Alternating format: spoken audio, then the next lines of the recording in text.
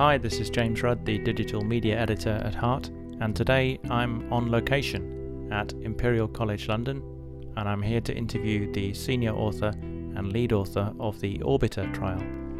I hope you enjoy the podcast. So thank you both very much for joining me today. Perhaps we can start by asking you to introduce yourself for the podcast audience. Okay, so I'm Rashra Alami. I'm a consultant cardiologist at the Hammersmith Hospital, and I was the lead author on the Orbita Trial. And I'm Darryl Francis, Professor of Cardiology at Imperial College, or Orbita HQ as I like to nickname it now. And could we start, I think, by briefly recapping the main points of the Orbita study? Perhaps, Rashra, you could do that for us. So the Orbita Trial was the first placebo-controlled trial of angioplasty in stable angina patients. What we took was a cohort of patients with single angiographically severe coronary vessel artery disease who all had stable angina, and we essentially enrolled those patients into a trial in which they would be randomised to either receive a placebo procedure or percutaneous coronary angioplasty for their coronary stenosis. And what we were looking for was a change in the exercise time and symptoms of these patients pre and post their randomised procedure. But what was most interesting about Orbita was that after the point at which they were randomised, those patients were blinded to which treatment allocation they'd had. So they had no idea what they'd had done and came back and had a series of baseline tests repeated so that we could see what the true benefit of angioplasty was in these patients. Okay, and what did you find? So we were very surprised as everyone out there, to find that actually while both groups improved and the angioplasty arm did improve more than the placebo arm and did improve in terms of their exercise time, they didn't significantly improve more than the placebo arm. What we did also find was that we did find an improvement in the blood supply to the heart in the patients who'd had angioplasty, and they had a reduction in their ischemic burden on stress echo and on IFR and FFR, but they didn't symptomatically feel any better than those patients who'd had the placebo procedure. And so how would you put this study into context of other trials of stable angina like the COURAGE study? Yeah, so what those studies have told us reliably is, with very large numbers of patients, what the effect on events are, such as death and MI. What those studies are less good at telling us is what is the effect of angioplasty beyond placebo on symptoms. So we had, for example, before us, the ACME trial, which is 25 years old, and very impressive. Angioplasty era. In the balloon angioplasty era, so no stents at all, showed a 96-second improvement of plain balloon angioplasty in single vessel disease over medical therapy. Okay. So remember, our study wasn't stents versus medical therapy. I always correct people, and it wasn't stents versus sham, it's stents versus placebo procedure. And they found 96 seconds from plain balloon. Now, some of that will have been placebo, but we thought, I don't know, maybe a third of it could have been placebo, and now stents must be better. So it was an extremely conservative target, we thought, of 30 to 40 seconds. It turned out that we designed the study for an estimate that would be right for 30 seconds. In looking back, and we shouldn't do retrospective power calculations, but if you do, it's adequately powered for a 37-second increment. Still quite conservative. You can make it anywhere between 30 and 37, depending on which values you put in. But actually, all the information's in the confidence interval. Once you do a study, there's no point doing a power calculation, especially if you do it wrong, as we should inform the unfortunate chap in neurointervention. So just to quickly jump in, so COURAGE showed us that PCI did not reduce the risk of death or major cardiovascular events compared with medical therapy in those with stable coronary disease. Yes. And you went one step further. Yes, we took a different question. So COURAGE was looking at events, and an even larger trial which randomizes more severely ischemic patients is the ischemia trial, which is underway. It's got about 5,000 patients, and that's going to answer very decisively the event effect.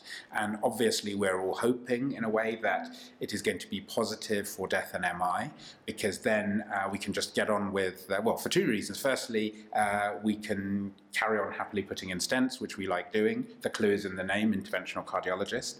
but also because it means we can then have cool, rational discussion about Orbita, because it will become a theoretical or academic dispute as to how much of the angina benefit is placebo or not, because we're still going to put them in. Yeah. The problem is now people are very angry because they are relying on this. We are currently relying on the symptoms as a primary reason for doing stenting. Yeah. But I mean, I think we had seen angina relief from both Courage and from the FAME2 trial and from trials that had gone before. And so we had been left prior to Orbita with the concept that we were doing angioplasty in patients with stable angina primarily for symptom relief, and that's why most of us were doing it. Yeah. What we'd never really understood is how much of that symptom relief that we see clinically, because our patients do often tell us they feel a lot better, how much of that was due to their placebo component of everything that we do, how much of it may have been due to the medications they've been given, and what component was due to angioplasty itself. And that's what we were trying to work out. On a higher level, as it were, did you have much trouble getting the study going in terms of the sham procedure arm? Was that something that ethically you struggled with? We get asked that a lot, and you know, and as I was going around doing this study, there was a lot of people asking us how we could possibly have got ethical approval. And actually, it's very interesting. The hardest part of getting this study started was getting funding. Okay. And in fact, convincing funding bodies that this was worth doing was basically impossible. They felt that the question didn't need to be asked. We already knew the answer. That it would be impossible to recruit patients into this trial, and that it was essentially a trial that didn't need to be done. In fact, the ethics body in central London was fantastic. And when I took the trial to the ethics body, they asked a number of questions. The first one they said is, do we know for sure that angioplasty helps patients? And I said, we don't. And they said, is there potentially a risk to performing angioplasty and putting stents in? And I said, yes, there is a risk, both at the time of the procedure and potentially in the long term. And then they basically said, so why has this never been done before? And I kind of said, I don't know.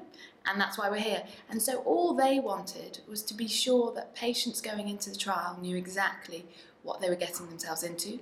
So our patient information sheet had to be incredibly thorough. And of course, patients were counselled to the risk of potentially having a placebo procedure, and to the fact that many of them may then still opt to have a stent. So that would mean a supplementary procedure that they wouldn't have otherwise had, and the extra risk of that. So all of our patients knew that. And ultimately, if you tell patients why they're doing something, explain to them the risks of doing it, actually, and you're answering a question that is unanswered, ethically that made total sense to our ethics committee, and it went through very easily, actually, with very minor amendments to what we first proposed. And where did the funding come from?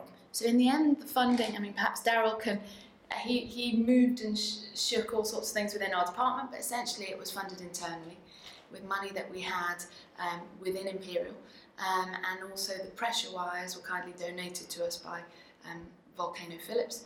But well, there was actually at the suggestion of one. So initially we were funding it internally, and then we nearly wouldn't have been able to complete it. And two things happened that allowed us to do it. One was Professor Sian Harding of who's a basic scientist, but could see the merit of it and persuaded a group of academics to provide internal funding for it, which was great. Okay. And then one of the grant reviewers, who were busy turning it down, pointed out that why didn't we just go and get the wires from Volcano? So although they didn't give us the grant, at least they gave us a great idea, and Philips Volcano did indeed provide the wires, and without that as well, we wouldn't have been able to finish. So it was basically one of those miracles that just worked out. Yeah, yeah. And so to summarise, so single vessel disease, yes. Stable patients, yes, good going angina, yeah, yes, maximise medical therapy over 6 weeks. absolutely. Yes. And the patients underwent either a stent to that single vessel yes, or a sham procedure. correct. And you didn't find any statistically significant differences in angina relief or exercise time. Absolutely. Okay, Yeah. but you did prove that you had treated the stenosis adequately. For sure, Yes. and the ischemic burden of these patients was certainly reduced, and that may have implications for them in the long term, as Daryl said, in terms of the ischemia trial.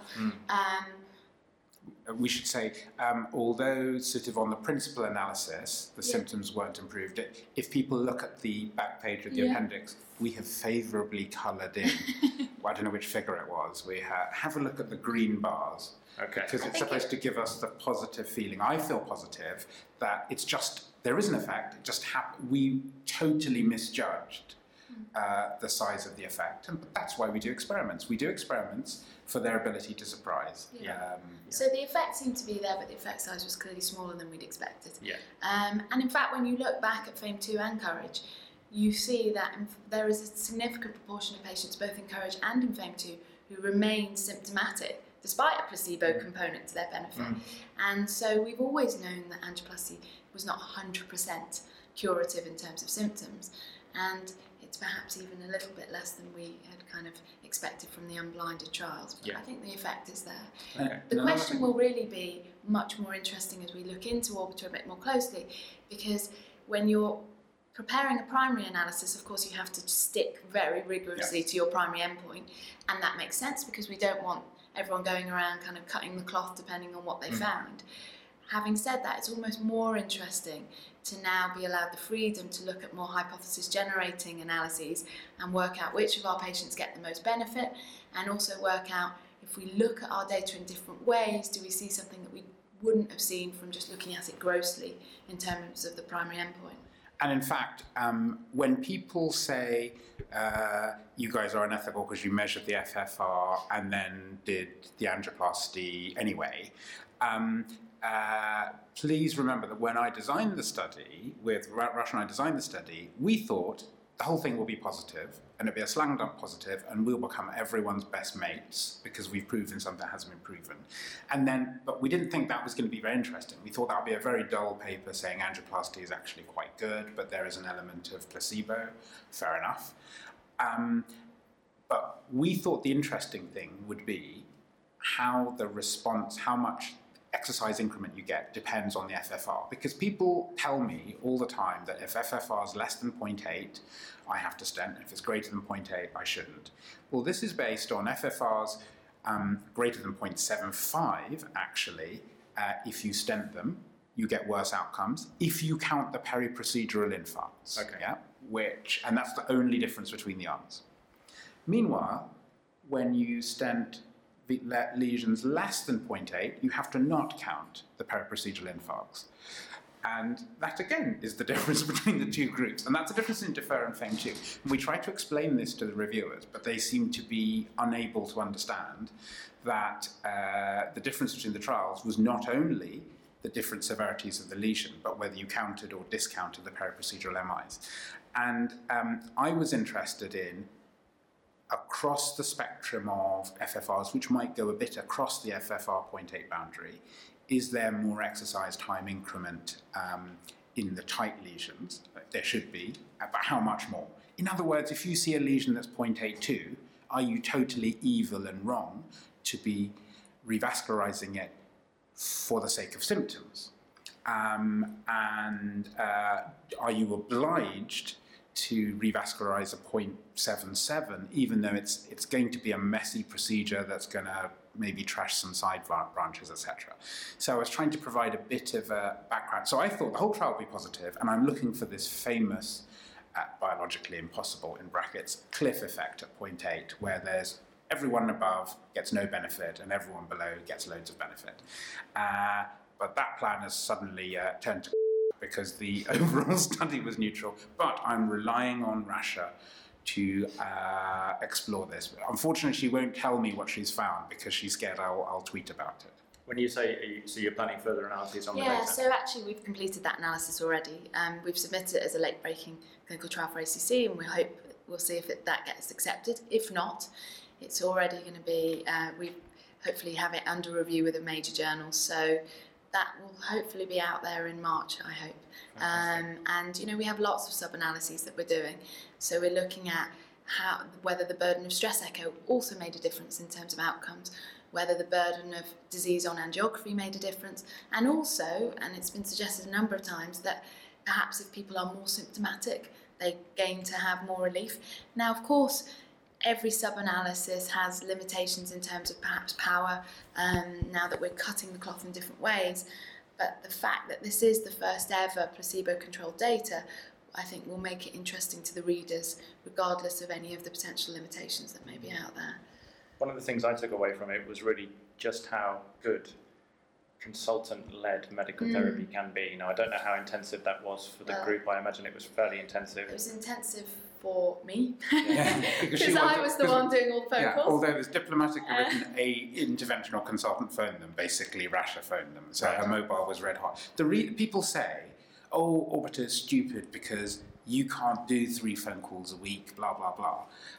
The only reason we did 3 phone calls a week is once you so we get people who would be normally a slam dunk case for angioplasty, and we're asking them, do you mind us not bothering to put a stent, fiddling about with some medical therapy, and then randomizing you to stent or bullshit for a bit? So they sign up for this. 63% of people signed up for it, which I think is amazing. And what you don't want them to do is suddenly come to their senses. Like, what am I doing here? Why am I allowing myself to be delayed? So we wanted to get it all within 6 weeks, and that's why there were so many calls. It's not because we think clinical practice should be like that. You know, it is different when a consultant speaks to them, because of course if they have side effects, you can counsel them through that, you can tell them to wait a bit longer and the effects may get a bit better.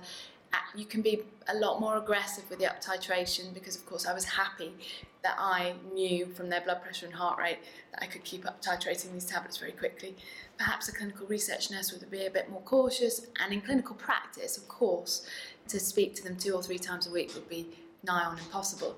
It was interesting though, because we had a lot of people as we were going through the trial saying that when patients left the trial they would go into orbital withdrawal, because they no longer had their phone calls, and people were calling it the orbital love effect. Aww. Because patients actually really enjoyed being part of the trial, which might be remarkable to people.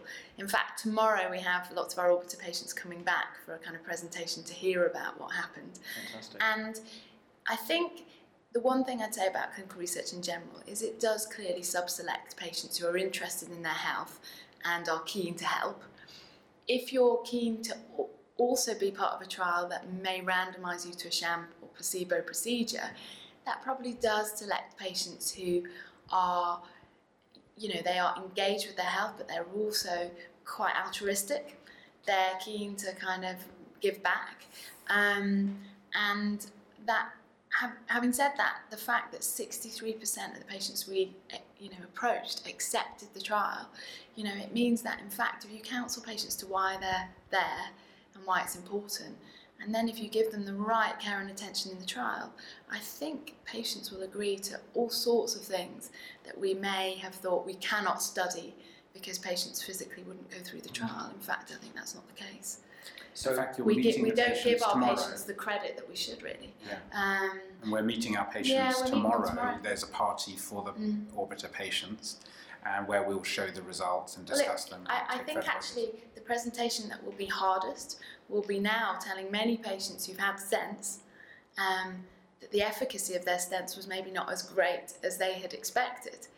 It's kind of interesting because that's not what we expected. Oh my goodness, is there going to be a sudden surge of unstable revascularization tomorrow night? Or people wanting the stent removed? But I've had some really interesting calls. I mean, I had an email from one of my patients this week saying, I'm a farmer. I've read the Lancet paper. I've read everything that's out there in the press. You guys put a stent in me. But despite the fact that I didn't feel much better, I feel happier that as I'm out there on the fields, ploughing my fields on my own, the blood supply to my heart was improved. And for many patients, that's all they want to know. And that's the end of the first part of this 2-part podcast discussing the Orbita trial. Please join us again in 2 weeks' time when the second part will be released. And in the meantime, please remember to subscribe to the podcast on iTunes or your favourite podcast app.